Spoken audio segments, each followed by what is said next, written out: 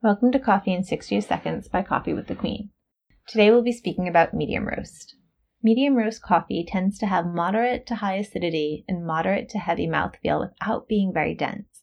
So medium roasts are truly a perfect blend in between light and dark roast. Medium roasts tend to preserve a bean's natural dominant flavor characteristics, but add a little bit more consistency than a light roast because we do consider the roast profile.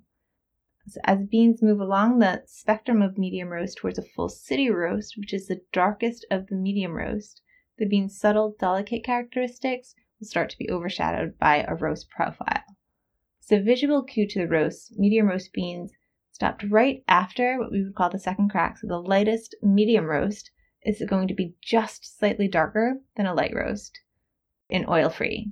As you move along the spectrum to the full city roast, which is the darkest of the medium roast, the bean should begin to express a slight oily sheen. Hope you enjoyed this. See you next week.